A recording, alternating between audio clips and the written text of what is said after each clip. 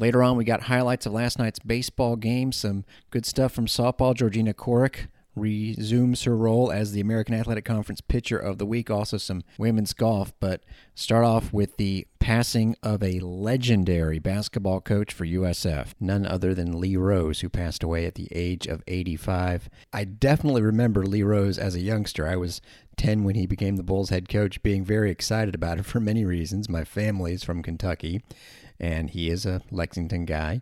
Played at Transylvania University, which, if you didn't know, is kind of as you're walking up to UK, it's right there. It's a smaller Division II school, but knew about him, and certainly knew, but kind of forgot how stunning it was that he was the coach at Purdue. And Joey Johnston wrote a great story about Coach Rose, who passed away at age 85. He had been suffering from Alzheimer's and some other health concerns.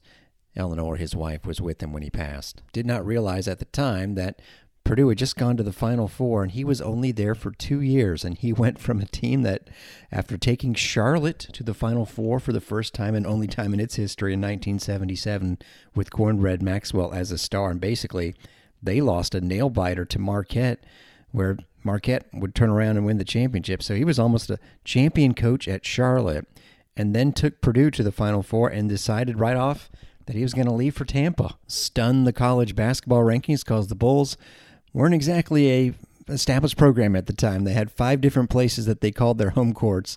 He knew that the Sundome was just becoming a thing for that first season. The Sundome's dedication game was Coach K's second game as Duke coach, December 2nd, 1980. First season got the Bulls to the NIT. They were 6-21 the previous year. 1980-81, they went 18-11. More than 10,000 fans saw the Bulls cut a 13-point game down to 2 in the final minute against UConn. It was that exciting, and he got them to the NIT a couple more times. Never had a losing season in 6 years. Again, the program was 6-21 before the Silver Fox, Lee Rose, took it over. They made the Sun Belt Conference Final in 1985, so that was their best chance to make the NCAA tournament, as we know they would a few years later. Love what Tony Greer had to say about him in the article written by Joey Johnston on GoUSFBulls.com. Coach Rose made USF basketball matter. He brought us together and showed us how to do it. He put us on the map. So Lee Rose passes at the age of 85, but man, oh man, we will never forget what he did for the USF men's basketball program. Before we get into some Travis Trickett audio, got to say this, and this is, listen, it's happening all over the place, especially at a place like UCF, which now has a new coach. Remember, we do the conference news at the end of the hour, so we'll talk more about the whole situation then. But UCF's basically entire roster is going to have to be rebuilt, and they are not going to be anywhere close to the conference championship outfit that they put on the court this year. Well, it looks like USF is going to lose its point guard. Elisa Pinzon has entered the transfer portal, and this is nothing that's reportedly. You can actually go online and see the transfer portal, and she and Mihaila Lazic have both entered it. Pinzon, of course, has been the point guard the last few years. It will be interesting to see if the Bulls bring in somebody new. Ariel Wilson was brought in this last year but didn't get that many minutes as the backup point guard. And remember, Maria Alvarez played actually very well at point, the one game that Pinzon missed, but hurt her knee at the end of the year, so no telling if she'll be ready for the start of the next season. Pinzon, really a valued member of the team, oftentimes went 40 minutes, if not the entire 40, then practically 40, and she apparently is moving on for her last year. Now on to Travis Trickett, offensive coordinator. Actually, a trio of new Bulls spoke as well. We will hold them off until tomorrow's show, so you'll hear the saga of Mike Lofton, the offensive lineman from Clearwater, who started off at UCF but has come to his senses, along with a couple of Clemson transfers, Ajo, the receiver, and Michael Dukes, the running back. That'll be on tomorrow's show. But here, an update. I love where Travis Trickett's mind was when he asked how he feels about how things are going. I would say leaning towards happy, to be honest with you. I'm leaning, and I always should say happy. I should say leaning toward very, I'm excited. I got a little bit of anticipation because I know like not all of our pieces are totally out there. It's starting to come together these last 2 weeks, and I mean, it's the newness, the comfortability now is the newness is off. That transition for everybody is a little off. I mean, again, for me too, because again, adopting the verbiage and that kind of stuff too. So now it's easy. The relationships are there. That's what I'm excited about. I love whenever we got practice. Like, I'm excited to get out there. I'm excited to get around the guys. I think the guys are excited. They got some pride about them with what we're doing, and the pieces are starting to come together. There's some confidence. So again, by no means are we where we need to be, and that's coach talk, but it's true. Like, we are nowhere near where we need to be for the standard that we want to hold to, but the excitement is there. He did use that word quite a few times and even kind of busted himself for it. Talking about some of the missing pieces, offensive line would certainly be one of those categories that they're hurting at right now. It was fun to be out there at practice for about 45 minutes. If you missed my videos, it's at Derek Sharp, DAREKSHARP. And really, all up and down the roster, got to see some of the new guys. Tatorian Hansford, funny, he is listed as a defensive end, but he really does kind of look like a linebacker who wears that number 28. So I think rush in, but also kind of outside linebacker sort on the defensive side. But, of course, we're talking about offense with Travis Trickett here. And great to see, of course, Timmy McClain firing balls in, Jimmy Horn, also Xavier Weaver. I think that's a guy you almost forget about, but he is so solid and really probably their best receiver. And really, you see Jaron Mangum take a couple balls up the middle. You almost forget how incredible he was last year. The highlight, of course, is Timmy McClain, but they've got some other very important pieces. Having said that, of course, we had to be asked about the progress of Timmy McClain, and I found the new offensive coordinator, Travis Trickett's answer to be very thorough. There's a few things. Number one, consistency. Last year's true freshman, you had that kind of excuse, you know what I mean? And come from, Sanford Seminole High School is a great school. They won a championship. Like, he won there, but college is a whole different animal, especially FBS football. So consistency, number one. And that's just everyday routine. The consistency and the routine and the habits and the practice habits to those things. Number two would be decision-making, making sure that he is improving that aspect when it comes to just knowing, like, what to look at and then making the decision. Because when we know what we're doing, he's pretty good.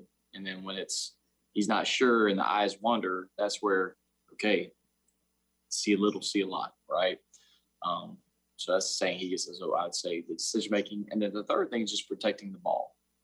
If he can protect the ball and be a distributor, and I use that word he's a player. He makes plays without question, and that's great. But like, let the play make itself if it's just there. Like, you don't have to, and make sure you protect the ball. At the end of the day, we got another down to kick the ball, we've got another down to play the ball, and then every drive it's with kick, right? So if we could protect the ball, eliminate turnovers on that aspect, make sure we're protecting the ball in the pocket. Be really good with our decisions. So pocket presence and all that kind of stuff works into decisions, because if you're good, we get the ball out quickly. We're good on that. And then the consistency and the habits for a young guy. That's all young quarterbacks. I love Timmy McClain. I love all our quarterbacks. I think they're all individual differently, but Timmy has got such a good heart. He wants to be good. He wants to succeed. So now it's showing him me and then laying out the how to, with how he needs to get it on a daily basis and following up with him on that, making sure he's doing it, and then just stacking days. That's where we're at right now. We're just stacking days. And you hear the questioners on Zoom, and I probably fall right into this line of almost just assuming Timmy McClain is the starting quarterback.